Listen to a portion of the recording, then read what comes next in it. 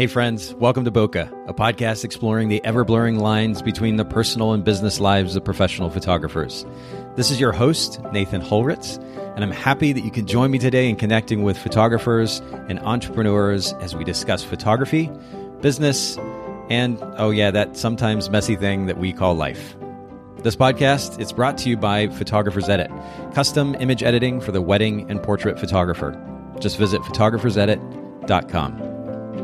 All right, Bokeh Podcast listeners, thanks so much for joining the podcast today. And I have here with me my friends. I say here, we're actually speaking online or virtually, but my friends Graham and Ashley Scobie, thank you guys so much for making time for the Bokeh Podcast listeners. Thanks for having us. Thanks a lot.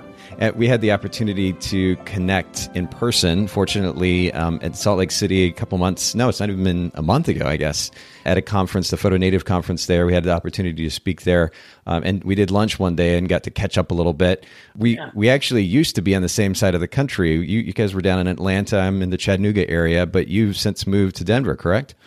Yeah. That's right. Yeah. In the summer of 2016, we made the big move across the country. And I actually said Denver, but you're not specifically in Denver. Whereabouts in Colorado? We're in the Denver metro area. We're on the west side of Denver. So we're in a town called Golden that's made famous by the Coors factory. Oh, no way. Okay. Well, and you were talking about the weather there, which is kind of a funny, almost like cliche topic, but it's interesting because I'm literally looking outside my window right now. It's just this kind of gray, dreary day, but relatively warm temperatures here, about 50. And you were talking about how, like, they say that you can have all four seasons in a day there, where you've gone snow skiing and then come down off the mountain and go biking in your shorts. What is that like? Yeah, it's kind of bizarre. You know, Ashley and I both grew up in Atlanta, which is a pretty constant climate, I would call it. You know, it's you kind of. It's really hot when it's hot, and it stays that way for weeks. And then it gets kind of cold, and it stays kind of humid and cold for weeks. And here, you can have four seasons in a day. There have been days where we woke up to fresh snow on the ground and it was 70 that afternoon. So it really kind of moves around on us, which has been fun and new and different for us. Well, I've had the opportunity to spend a bit of time in Denver. I've been there multiple times over the years, but I'm certainly looking forward to getting back. And I love the open expanse of that scenery, the topography there. I mean, some of the images on your Instagram account are just mind-blowing. And I'll go ahead and share this. And of course, we'll link to your Instagram account in the show notes. But if you guys for our listeners, go to Instagram.com/the Scobies, THE, and then SCOBEYS. Of course, just the Scobies on your Instagram app. Make sure to check out their account. It's absolutely stunning work. By the way, I noticed that in your Instagram feed, you're only using the horizontal format. What was the thought process behind that? Yeah, so it's really funny. When we first started our business probably 10 years ago, we had like what we call verticalitis, where we always shot images vertically. Yeah.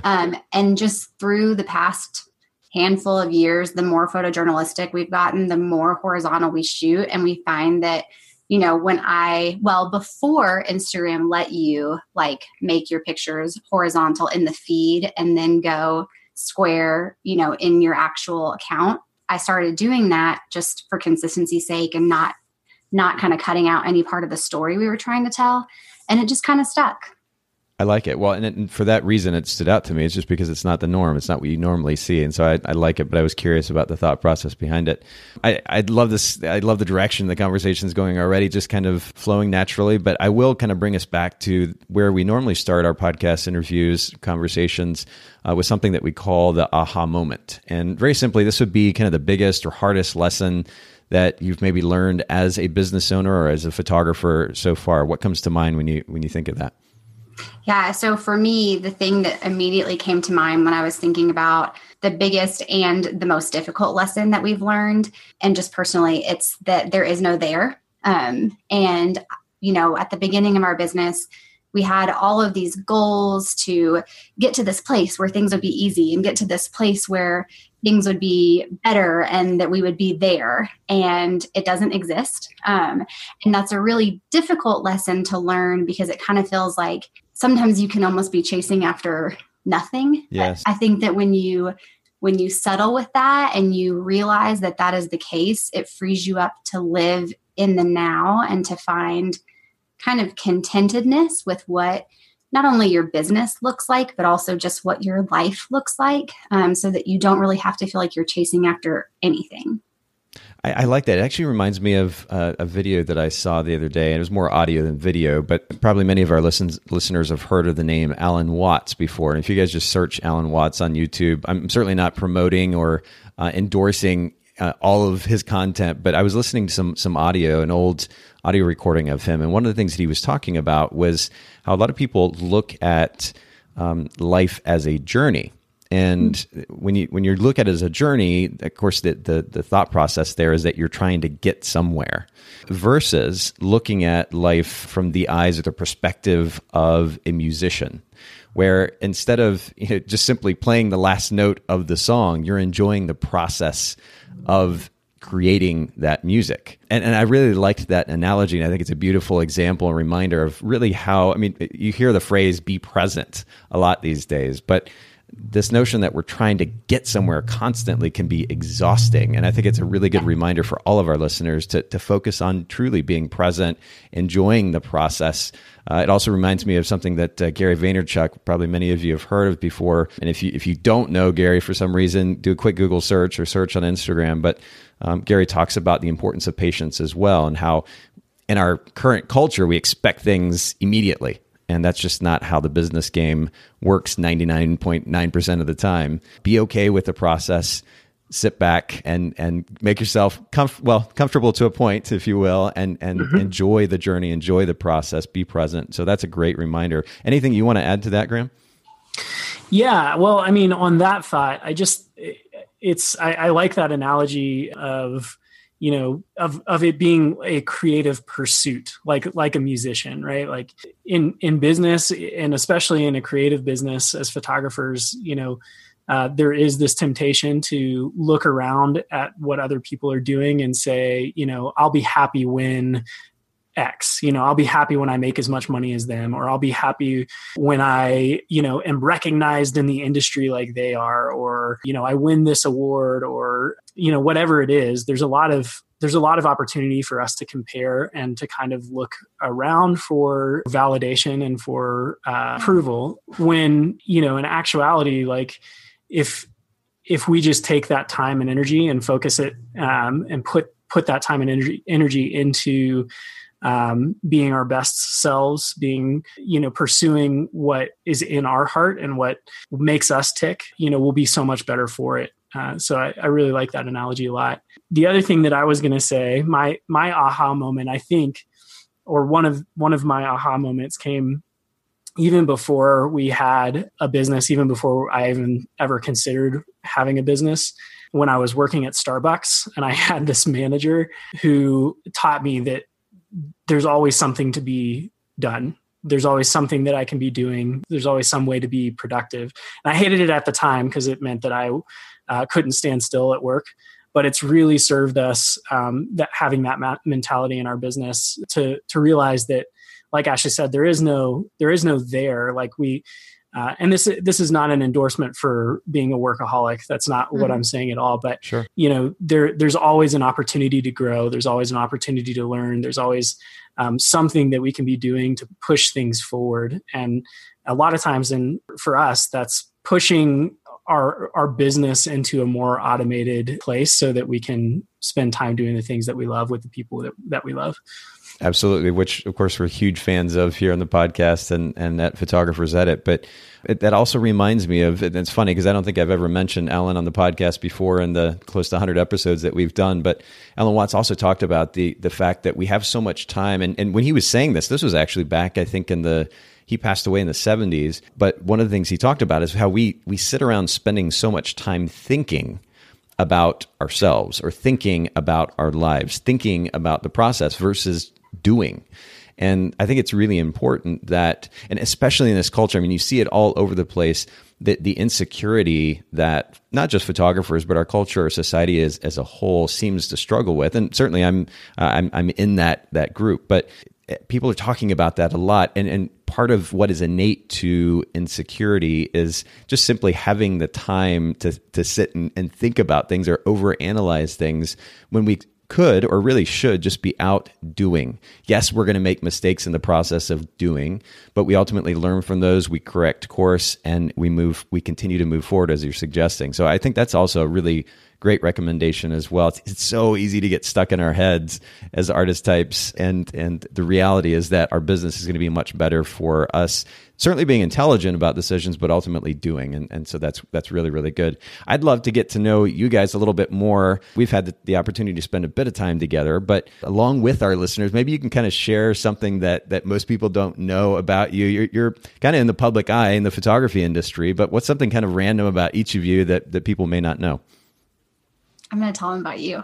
Oh, that's perfect. Yeah, you should both do that. So something that most people don't know about Graham, and something that we don't talk about a lot, is that Graham is awesome. And that before we ever dreamed of having a photography business, we moved out to LA when we first got married, and he worked in audio post-production on movies and some like Oscar award-winning films. Really? With a sound house. Is that what you call it? I shouldn't be talking about this because I know nothing about it. Audio post-production. Yeah. Yes. Yeah. And so we did that for a couple of years before ever dreaming of being photographers. No way. That's funny. Now I cringe a little because I'm like, oh man, what is he thinking about the audio situation with this podcast? Now, I don't judge. Okay. That was a past life. Yes. So. What was your background in that, Graham? I mean, how did you get into audio post-production? I went to school, so I have been a musician my entire life, and I really enjoyed playing music, and in high school got into recording music and kind of the technical side of music, and I decided that I wanted to go to school for that. And while I was in school, I realized, I was doing a lot of work in music, but then I also got introduced to audio post-production and syncing sound effects to film and that kind of thing. And I just kind of fell in love with it. And so I just happened to have Ashley had a connection with a person that was out in LA in that industry, and he invited me to come and work on his team. So it was just kind of a random happenstance that I fell into it, but I really enjoyed it while I was doing it. That's so cool. Can you? We may have talked about this actually when I was in Salt Lake, but what can you mention a name or two of the movies that you worked on? Yeah, I have an IMDb page that that has. Even better. We're gonna put that in the show notes for sure. Yeah, please don't. I think it only has like one credit. Most of the things that I was working on, I would be credited as like additional audio, or even, there were a lot of projects I worked on that I was uncredited. And a part of that is it takes a while to get into the union. And by the time I was about to be unionized, I moved on to a different career.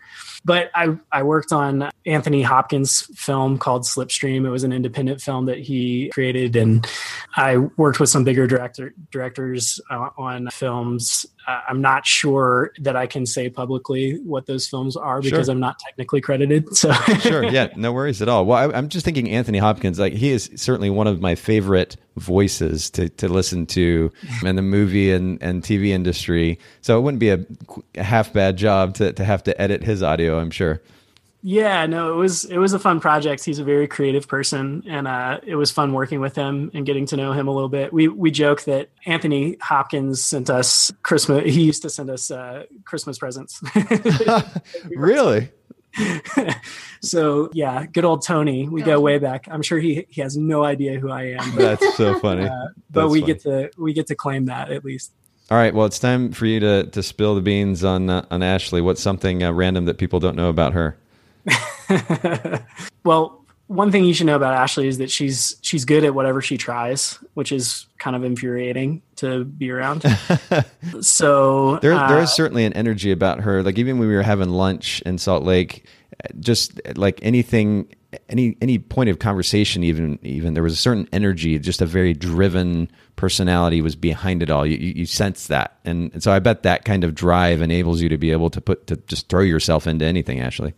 It does, to a fault, I think, sometimes. Okay. I have a really hard time saying no, and I I want to do everything. Everything feels like an opportunity. And so Graham's really good at keeping me grounded and saying, like, does this opportunity actually move us towards our goals? Is it actually connected to our purpose, or is it one that's better left, to the side? So I'm really thankful to be doing business with someone who's able to give me that gift. Oh, and I thought of something that kind of relates to that. She is very driven. She's got this strange memory. Like, she can't remember our first date, but she can remember the lyrics to every song that she's ever heard. And what's your favorite kind of music, Ashley? All of it. Everything. Everything. Okay. Be honest. Well, everything, I guess, except for country, but I really like just dumb pop music. Like Toto's Africa is one of my favorite songs. It's our karaoke go-to. Really? Okay. So yeah, if you ever see us at a conference and they have karaoke, just request that song and we will be up on that stage. Blink and I. That's pretty funny. Well, I mean, we've talked a little bit about the two of you, but you guys also have two wonderful kids, Evie and Webb. But talk a little bit about family, because I know you put a lot of priority on family and time with each other as family. What does that look like for you? Like, what's a day in the life of the Scobies look like? Yeah, it's ever changing. We're always trying to kind of streamline how we do family. And it, as you know, because you have kids, they're always changing and their needs are always changing. Their schedule is always changing. But, we try and be really intentional about the time that we spend with them and about just the way we utilize our time in general so that we don't get sucked into working all the time, which is a mistake that we made early on in our business when we only had Evie. There was a moment where we kind of looked up and realized that we had been working, 60-hour weeks together, and we had not been intentional about spending time as a family. And so that's something over the past maybe 5 or 6 years that we've been really trying to stay focused on. But yeah, they're amazing kids. Evie she's 8 and she's got Ashley's drive to do things, and she's really good at whatever she tries, like Ashley is. And Webb is 3 and he's starting to be a three-nager. What does that mean? What does that look like? He likes to get what he wants, and he is learning that is not always the case. And so sadly, yes. Just now getting into that place where he's being a little more stubborn and asserting his will, wanting a lot of independence. I do it myself, he says all the time. I can do it myself. That's hilarious. Yeah. Oh man. But it's that age has its challenges. I probably said this while we were having lunch in Utah, but that age has its challenges. And yet it's so easy for me now to look back and just miss that. There's a certain innocence about that 3-year-old stage of life that is just really, really beautiful. And so definitely soak it up. But how do you guys spend you're talking about putting priority on time together, free time together. How do you spend that together? Especially with the beautiful outdoors that you have, do you find yourself outside a lot, or what do you guys like to do together? Yeah, that is, if we have the opportunity to be outside, we are outside. And a lot of times, especially between November and March or April, that looks like going into the mountains and taking ski days as a family, which we regularly do during the week. And other times it looks like going on camping trips or going hiking, just going on walks around the neighborhood. Anytime that we're able to get outside, we do, because it's why we moved here and it's beautiful. Oh, I can only imagine. I mean, again, you guys, if you haven't seen their Instagram feed, you've got to go check it out, because you're going to want to move to Colorado when you get done. I'm so extremely envious. But how you talked about the idea of automation earlier, is automation behind what enables you to have that time to spend with them? What is kind of the driving factor that enables that kind of freedom to spend more time with your kids? Yeah. We've become somewhat obsessive with having efficient systems in our business. So, there is a lot of automation that has happened, from the big things like, coming up with systems to move our clients through a good experience, all the way down to having template emails that we can send, we've been doing this for 10 years now. So we have a good feel for what questions people ask and when they ask them. And so, automating our communication has been a big time saver for us. But, just focusing on how we can, well, Nathan, when I was in your class at PhotoNative, I heard you mention the 4-Hour Workweek. That's a book that we've kind of taken some concepts from and tried to apply to our business, just in the way about thinking about the efficiency and effectiveness of a task, and how to constantly be creating more efficiency while maintaining effectiveness. So that's been huge to free up time. And then we also have the advantage of being a husband-wife team. So we can tag team even in the busy season. If there's a lot going on, I can work some extra hours in the office, and Ashley can spend those extra hours with the kids, or vice versa. So that's been really helpful as well. Totally. I would say too, another thing that's been really essential for us in creating time for ourselves has been a willingness to outsource. So I would say another aha moment in our business is when I realized that I wasn't necessarily the person who could do things best, like that there were other people that we could bring in who would be able to do things better than me. So we have a studio manager, and we've had a studio manager for, I guess, 5 or 6 years now in our business. Mm-hmm. And just bringing people in who are able to support your business in a way that you don't have to be present in order to do.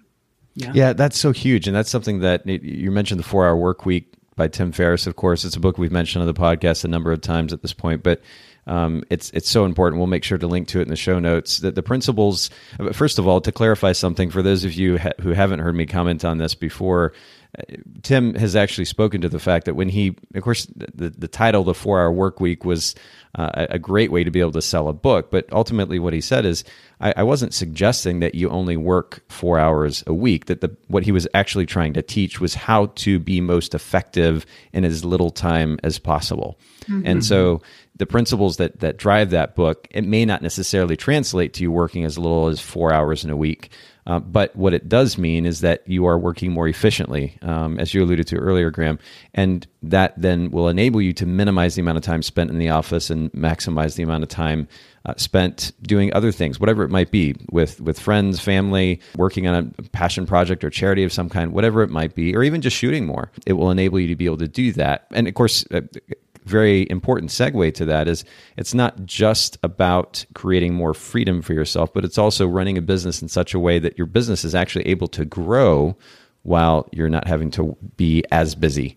That's an important distinction to also mention. So yeah, we'll make sure to link to that book in the show notes. It's absolutely vital. And ultimately, this kind of automation, one of the things that I talked about, Graham, you alluded to my presentation in Salt Lake, but one of the things that I mentioned in that presentation, something that we've talked about here on the podcast before as well, is the importance of minimizing the number of moving parts. When we're talking about trying to create an efficient workflow, it's really important to get rid of the unnecessary moving parts. If they're not a reflection of your bigger picture goals, then get rid of them. And that can be everything from the pieces of software that you use in your workflow down to the pieces of gear in your camera bag.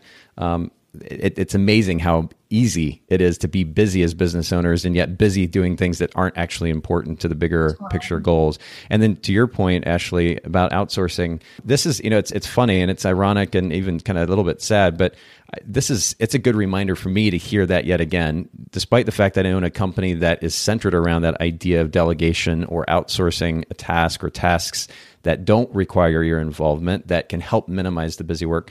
I have to be reminded of the importance of that, even having a team of my own, to make sure that I'm handing tasks off that don't require my involvement, so I can focus on things that are ultimately going to be best for the company. And it's really, really important to do that. And I think a lot of times business owners let their ego, and again, I'll raise my hand here, let their ego get in the way and assume that they have to be involved, when really, if we're willing to set ego aside a little bit and delegate some of that work, we can actually focus on the things, first of all, that will actually help move the business forward. But then secondly, ultimately, that will enable us to have that kind of freedom and flexibility that we're talking about. So these are good reminders. Again, I love the fact that we keep coming back to these principles here on the podcast. We all need the reminders, including myself. So this is really, really good. I want to move on to the business side of things and talk a little bit about your photography business. How long have you guys been in business, and give us kind of the brief history as to how you got started? Yeah, so we're rounding the corner to our 10-year anniversary, a decade of being awesome. Wedding photographers. I think this month at some point. That sounds right. Yeah. Yeah. So we started our business in 2008. We had just moved across the country from Los Angeles to Connecticut. So, a little bit of the backstory now. I was working in the movie industry, and when Ashley graduated from her undergrad, she started applying to grad schools to kind of go further in her field. At the time, she was studying communication. And she got an offer from UConn to come and teach there and get her master's while she was teaching. And so the offer was a really good one. And we decided, why not? Let's do this. And we moved across the country. And I quickly realized that there was no movie industry in Connecticut. Surprise. And so we were both kind of at these crossroads of what we wanted to be when we grew up, basically. And photography was something that we both enjoyed. Ash and I grew up together. We met when we were 11 or 12, something like that. And so, growing up, you kind of share hobbies with your best friends, and photography was one of those things for us. And so we decided, when we arrived in Connecticut, that there was no better time than then to try and start something, start a photography business. And we did really poorly. We started a photography business that was not focused or, as you do when you're starting a business. Yeah, sure, of course. Had a really bad website. So and, bad. we would shoot for peanuts, and do anything and everything just to get our feet wet. Do you ever go back to the what do they call it, the time machine, where you can search your business's URL and go back and see the old websites that you created? Oh, please don't. It was so bad, Nathan. It was so bad. Yeah, it was really bad. I think we had a different domain too, so luckily we have some protection. I'm not going to tell you. Best of luck. Well, I still laugh when I think about our original business name was Expressive Photography. Expressive. Yes. Yeah. This was in 2001, I think. Yeah. And we were using this script font for the business cards, Expressive Photography. It's funny to think back to those days, the things that we used to do. We can laugh now, but a little cringeworthy as well. Totally. Yeah, and we absolutely. were so proud of them. And think Absolutely. of all the things that we learned because of those different businesses. That's right. I feel like honestly, the website we have now is the first one that I feel like really proud of. So it took us a while to get there. Yeah. Well, and I'm sure in 10 years we'll look back on it and be like, what were you thinking? Yes, totally. Yeah. Well, there's always room for improvement, and it is. I mean, at least you can look back and say, hey, you know what, we're better than we were 10 years ago. It'd be a problem if you couldn't say that. So yeah, Yes. totally. But photography, I mean, these days, we can speak to a specific market, but really just photographers nationally or internationally, for that matter. There are so many of them, especially in the wedding and portrait photography space. But specifically in the Denver area, I'm sure you have a really crowded market. How do you guys set yourself apart from the market there? What is your business's brand position? Yeah, this question was really interesting for me to think about because it has changed so much. In Atlanta, our business's brand position almost accidentally, like we weren't super proactive about it. We became this very high-end kind of commodity wedding photography brand and worked with a lot of very well-to-do clients and shot a lot of very large ballroom weddings, and mostly just through networking and having some amazing wedding planners that we worked with consistently who fed us business and who were just really in our corner and really wonderful, but feeding us the kind of business that didn't necessarily connect with who we are as people. And so thinking about this question, I was like, oh my goodness, we're in this place right now where there is a lot of intentionality surrounding our business's brand position. And we've moved across the country. And now the thing that we do to set ourselves apart is to be very clear about how personal the experience is and about who we are and our investment level in our clients and just kind of the values that we have. So yeah, just to add to that, I mean, I think one thing that we've noticed, especially in this market, but this is probably true in most markets, is that photographers tend to position themselves based on what they are rather than who they are. So you see a lot of photographers' websites, and this is not a dig because we've done the same thing, and it's not necessarily that this doesn't work. It just is we're doing things different now. But Sure. I see a lot of photographers positioning themselves as, we are elopement fine art film photographers, or we are wedding photojournalists.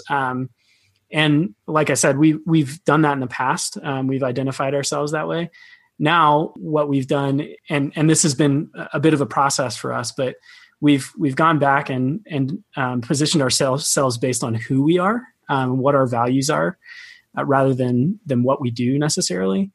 And so, the three pillars that we've built our business on are that we love people. We think people are good. We think if we did nothing but invest in people, that would be a life well spent.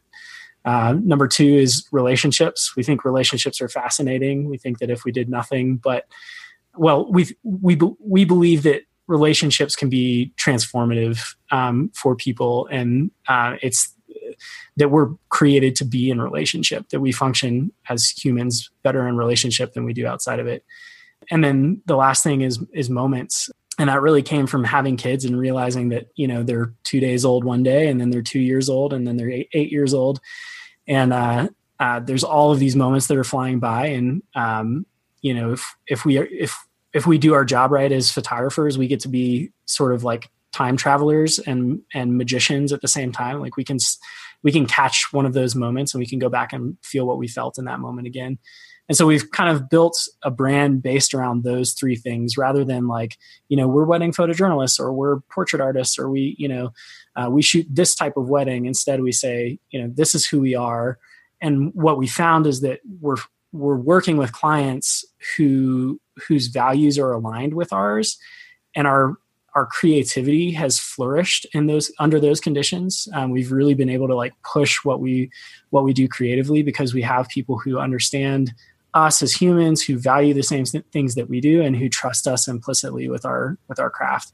So that's been kind of a huge breakthrough for us, I'd say, in the past few years, to be able to shift the way that we position ourselves.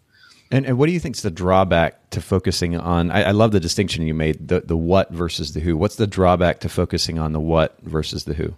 Yeah, there are a lot of people who are doing what you're doing. I mean, there are a lot of us, when people talk about how oversaturated their market is, which is something that we hear from everyone in everywhere. Every market, yeah. Exactly. So apparently every market is oversaturated, and it's something that everybody worries about. And we totally get that. But the question isn't what is everyone else doing? The question is, who are you? Because that is unique, and that is something that you can own and communicate in a very distinct way that will attract the right people. And you're not competing with anybody else to be who you are. And those things inform the what. So it's not as if we're setting our clients up with this very nebulous, like, here's who we are, but you don't really understand what we do. Like we can explain how people, moments, and relationships influence every decision that we make, even like the way that we shoot and what we look for. But to our knowledge, currently, there's nobody else that has created a brand around those three things specifically. So we automatically are kind of standing out. When people talk to us and they talk to 5 other photographers, they have a totally different conversation with us than they would with any of those other photographers. So yeah, I think like Ashley said, when you position yourself from a place of here's what we do, you're essentially kind of leveling the playing field. You're saying like, right, we're the same as what everybody else is doing, and they're doing it cheaper. Right. And they're doing it cheaper. Then it becomes if I'm buying a car and they all 5 cars that I'm looking at do the same thing and have the same features, why would I not go with the least expensive of those 5 options? Yeah, it totally makes sense. Well, I love that point, but I also like the point that you made earlier about the significance of the experience when it comes to doing business with somebody who has similar values too. Now the conversations just flow that much more naturally. You're drawn to that person, whether you're the client or the photographer. It's a lot easier to work with them. And then ultimately, because of the relationship that's established as a result, the images are likely to be much more natural and ultimately much more beautiful, because you're going to have genuine emotion. And that's really important to a great image. So the idea of actually being different than someone else, when just to the point that you made, Ashley, there are so many other people doing essentially what you're doing.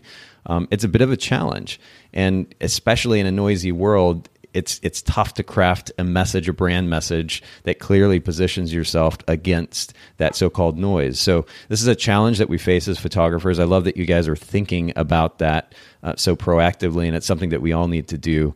But let's go ahead and kind of segue from that to a slightly different topic, and really one that I wanted to kind of focus on today, something that you all spoke on at that PhotoNative conference in Salt Lake. Was a topic that it's a big topic, and I think you ultimately were speaking to the workflow that enables this concept. But it's the idea of being able to go after your dreams, and this is a phrase that frankly, it's you hear it a lot, not only in our industry these days, but just in culture in general. Because of course, it feels good to consider the notion of going after your dreams, but so that we make sure, for the sake of the podcast and this conversation today, that it doesn't sound trite, I'd love for you all, you both, to just comment on what that means to you and what do you think it might mean for a photographer who is running their own business.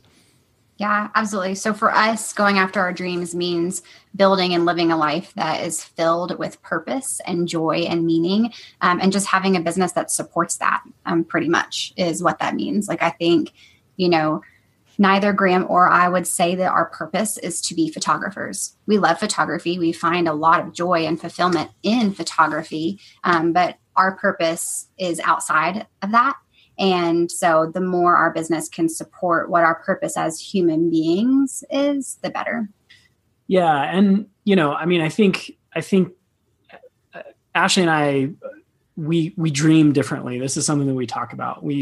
I'm a very pie in the sky dreamer. Like, what if we did this thing? And it was huge. And, my ideas are like, what if we built an elevator to the moon or whatever, just kind of crazy out there dreams. And Ashley's a much more practical dreamer. She's like, here's my list of to-dos that I'm going to get done this week.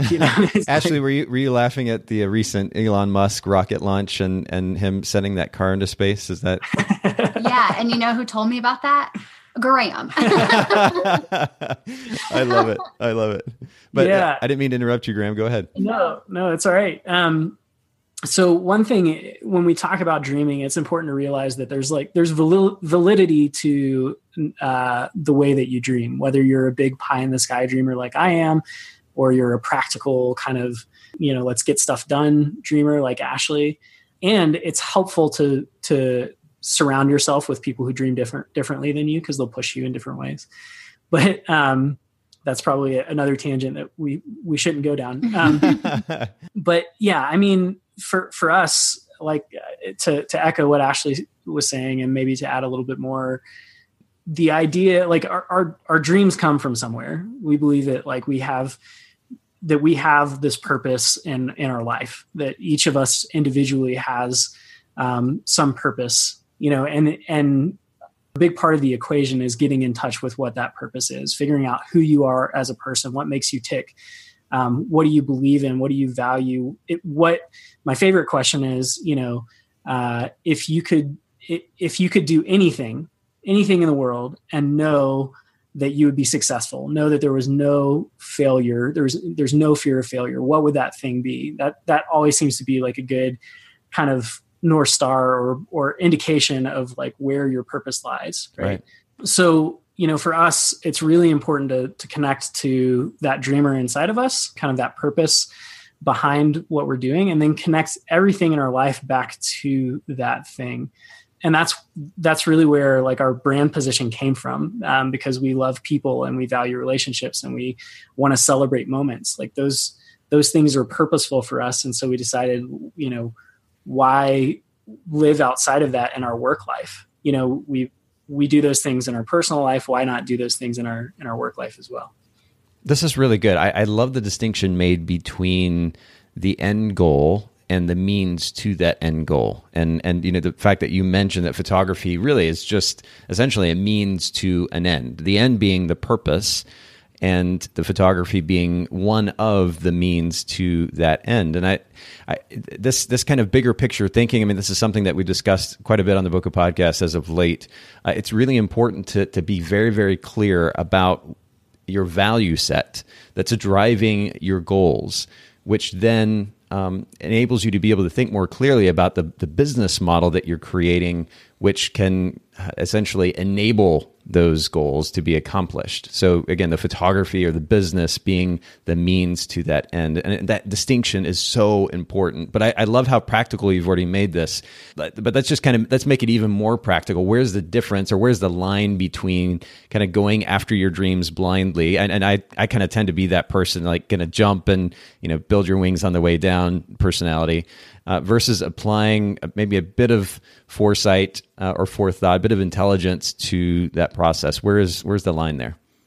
Yeah, but that's a great question. And I think for every person, it's different. I think there's a certain personality type that does well with jumping and building their wings on the way down. That's a strategy for sure. Yeah. It's a strategy. Strategy might be a stretch, but that's certainly a way to go about it. Yeah. I think, there's also a personality for which that idea is debilitating. Like, there's no way that I'm going to jump, because what if I don't build the wings, right? Like, what if I can't figure that out? And so, a lot of what we teach when we talk about dreaming, is I'm sure frustrating to people when they hear us talk about it, but a lot of it comes back to being introspective, like doing the hard work on the front end of figuring out, like, who am I? What are my strengths? What are my weaknesses? When we mentor people, the first thing that we do is we have them take a personality test to be aware of themselves, to know themselves. So, the practical of this, I think, differs depending on who you are. But I would say that there are some common practices across all personality types that are helpful. Yeah. And I think that introspection is usually the place to start. I think that you can't create a North Star, you can't create a target to aim at until you've done the hard work of asking yourself these questions of, why do I want to do this? Why is this important? Why does it matter to me? How will it change my life? How will it change the lives of the people around me? And it's something that we believe in so strongly that we've done not only for our business, but we also have family rules, and they're written and displayed on our wall. Like, we think it's so important that these things are not only just thought about and said once, but then written down and referenced back to, and kind of like a canon that you can hold over your family or your business, so that when you're faced with a question of, should we do this or should we not do this? Should we take this client or should we not take this client? Yep. You can always look to that. And for us, we can say, well, does this decision honor people? Does it cherish moments? Does it celebrate relationships? And if it does, then it's a yes. And if it doesn't, it's a no. Yeah. So one thing that Ashley's really good at is breaking things down. So when you have, like, I'm really good at coming up with these big, grand ideas. You mentioned that. Yeah. And by really good at it, I mean, I'm good at imagining that I'm an amazing human in the future. And Ashley's good at poking holes in that. No, an example is, like, if I were to say, okay, I want to be an international destination wedding photographer, my approach to that would be like, okay, great, let's go do it. Let's, and then I would get, a few weeks past saying that out loud and realize that I hadn't done anything proactive towards that. But that was just my dream. I would love for that to happen. Whereas Ashley can look at something like that and say, okay, well, what does that mean that we need to do to accomplish this year to be moving towards that goal? And what does that mean that we need to accomplish this month? What do we need to do, this week? What do we need to do today to start moving that ball forward? There's a great book called The Lean Startup. Nathan, have you read that? I haven't personally read it, but this kind of goes along the lines of the minimalist approach to doing business, correct? Lean is I'm gonna butcher it if I try and explain it, but it's a method of manufacturing that a lot of tech startups have adopted, like, their way of thinking. Okay. The concept is that you're always, like, you're taking action first, no matter what you're trying to build or create or do, you're taking action as the first step. So instead of spending a whole lot of time planning and strategizing, you just go for it. You just, like, your best first guess. Let's create a minimum viable product and get it out into the world. Yes. Because when you can do that, then you learn, right? You're able to measure the feedback that you're getting from people and learn from that, and then refine your product. And that we found that approach to dreaming has been the most successful thing that we've tried. Yeah. So, when we have ideas now, one thing we're working on right now is creating online education for photographers. And we've started that. We started that process last year. We started selling courses online. And the way that we did that was we did what we knew. We got a group of people together that wanted to learn about photography, and we taught them, and we had somebody come and film it for really cheap. And we, had this very, very basic product that we created, and we put it into the world. And we saw how people were reacting to it. We saw the people that were buying it, which gave us clarity on our market for future products. We learned so much through just doing something. Right. Whereas if we had taken the approach of, let me figure this out first, let's spend a year strategizing and coming up with the best plan to put it out there, we may not have made the same kind of progress that we've made through just going after it. Yeah. Well, and then when you set yourself up to be in a position where failure is crippling, like you put everything that you have, everything that you know into something, and you launch it and people don't like it, then you don't view that failure as a learning experience. You view it as like, oh, they hate me. I've given everything I have. It wasn't accepted, so I just should quit.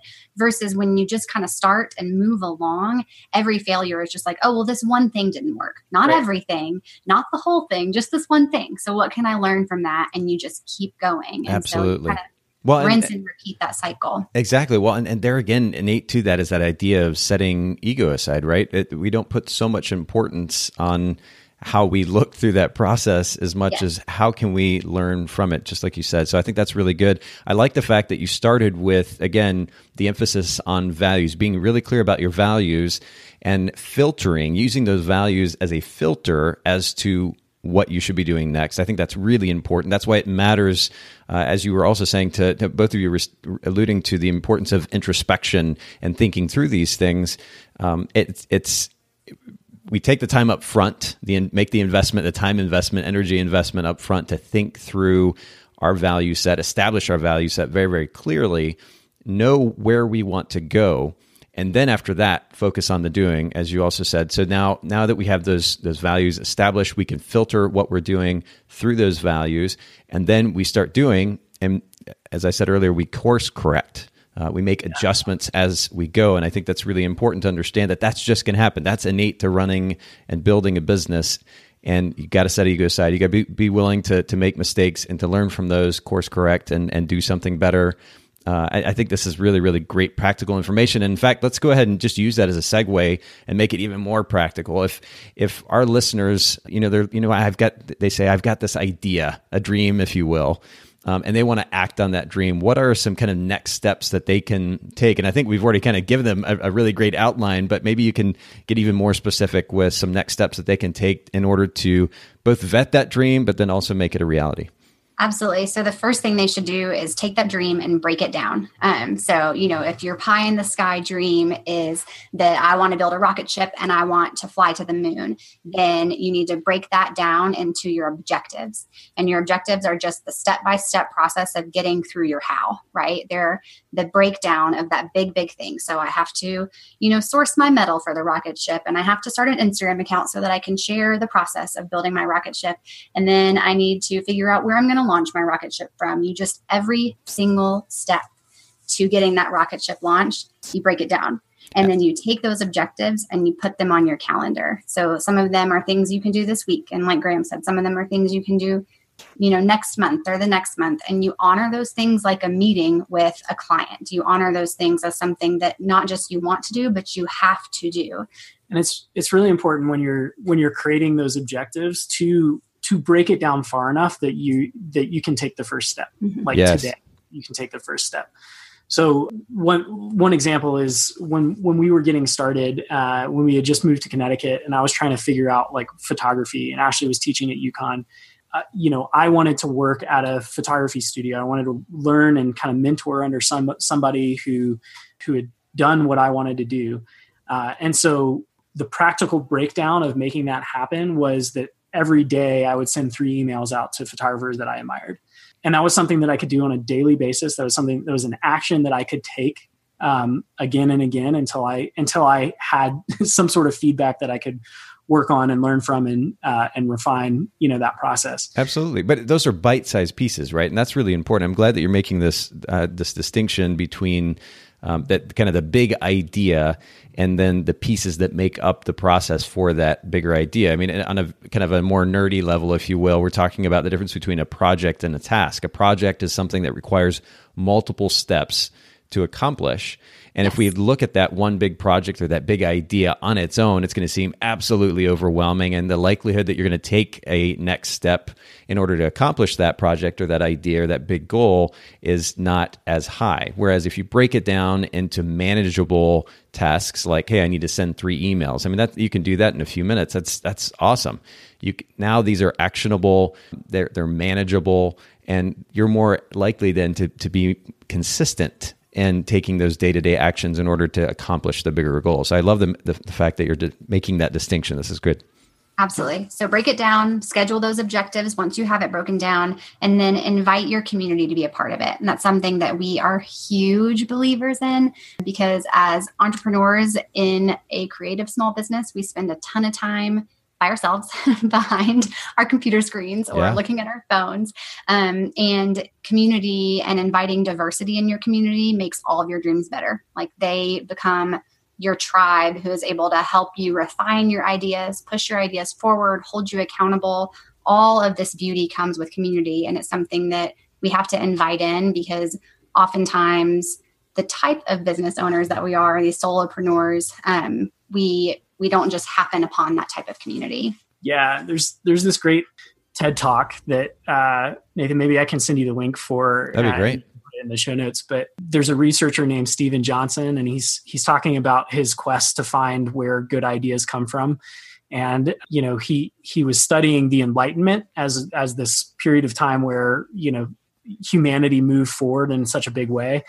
And he makes an argument in that TED Talk for the coffee house and the emergence of the coffee house being the catalyst that drove society forward through the Enlightenment. And his point was that, for the first time, you had this place where people who looked different and sounded different and thought different and believed different were all coming to one place.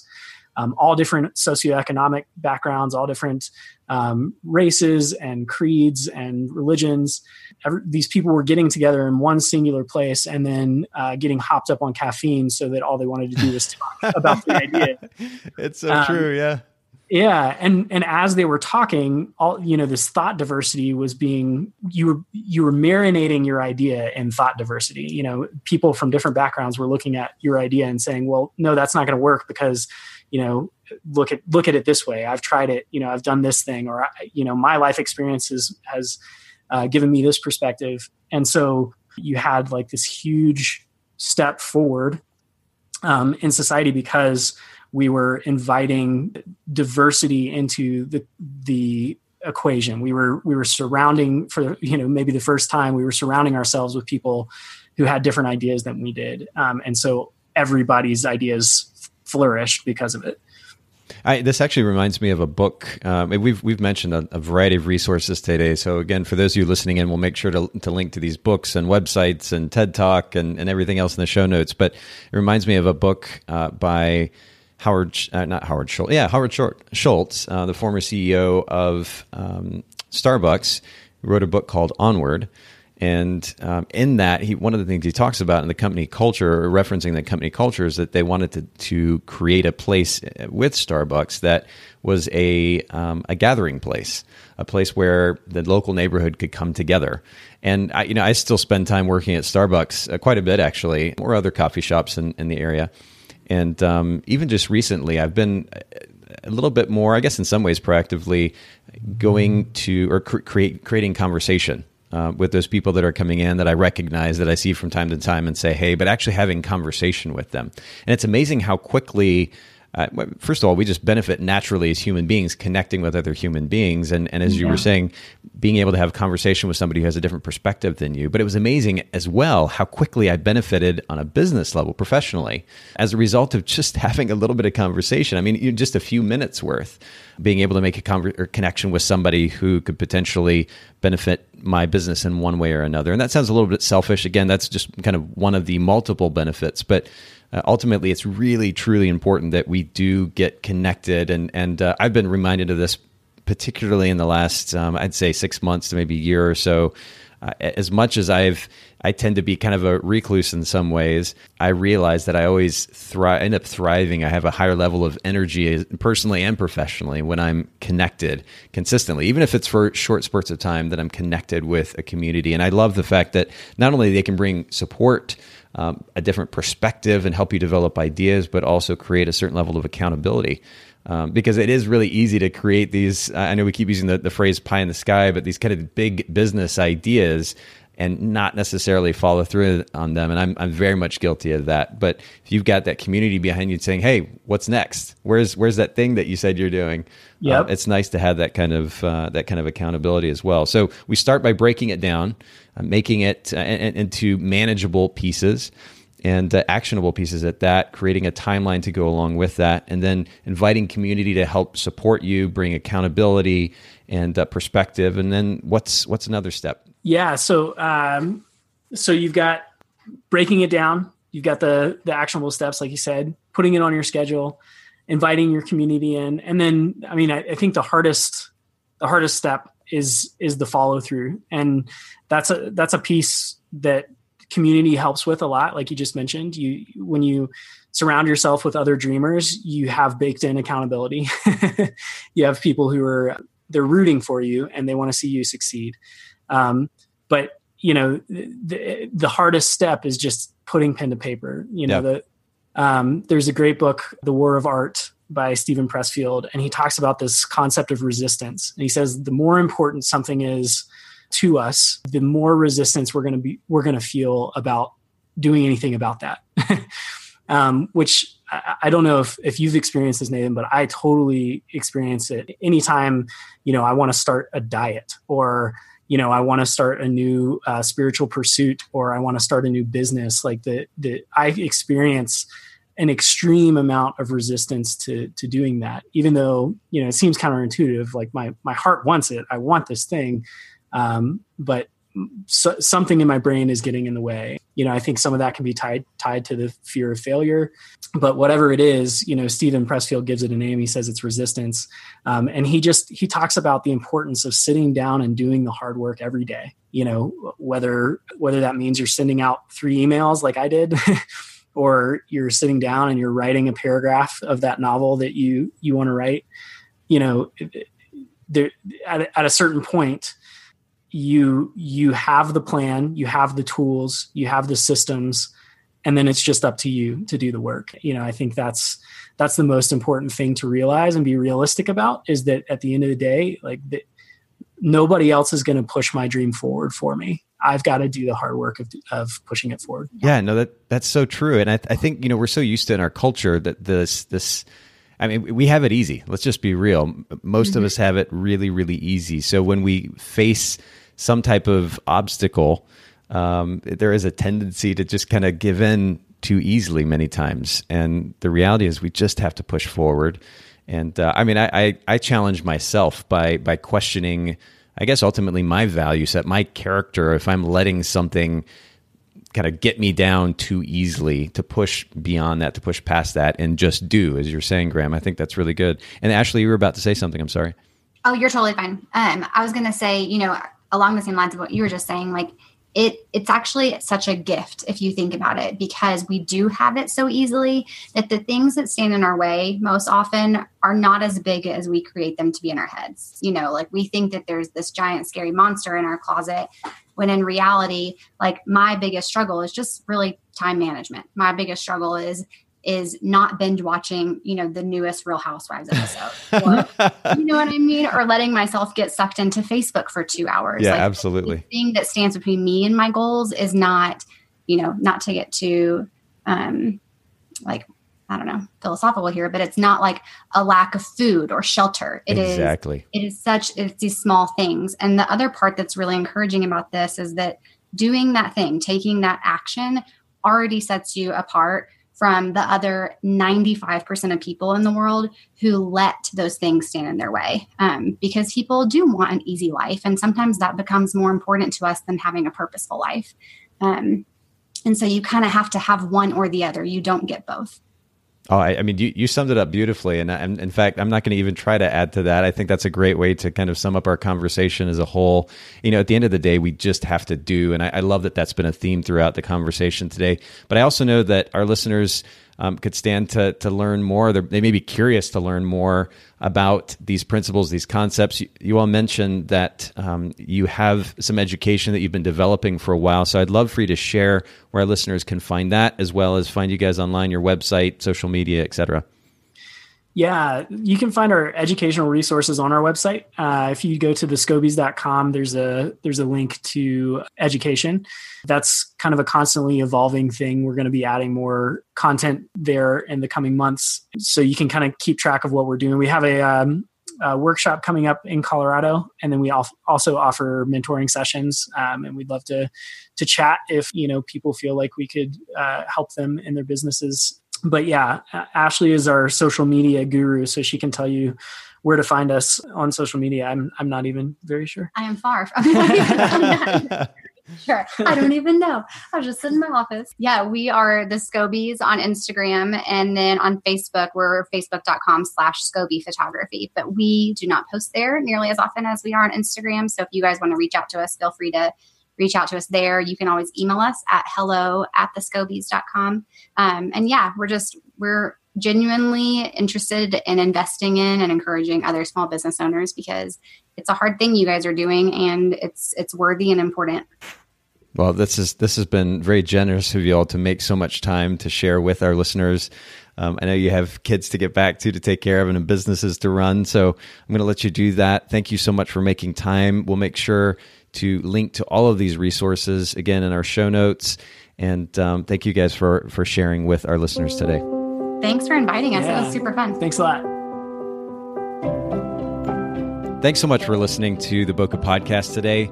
Will you let us know what you think by leaving a review of the podcast in iTunes or maybe in the Apple Podcast app? And I'd love to hear from you personally with your thoughts about the podcast, maybe suggestions about future topics and guests for the show. My direct email is nathan@photographersedit.com. The Bokeh Podcast is brought to you by Photographers Edit, custom image editing for the wedding and portrait photographer. Just visit photographersedit.com.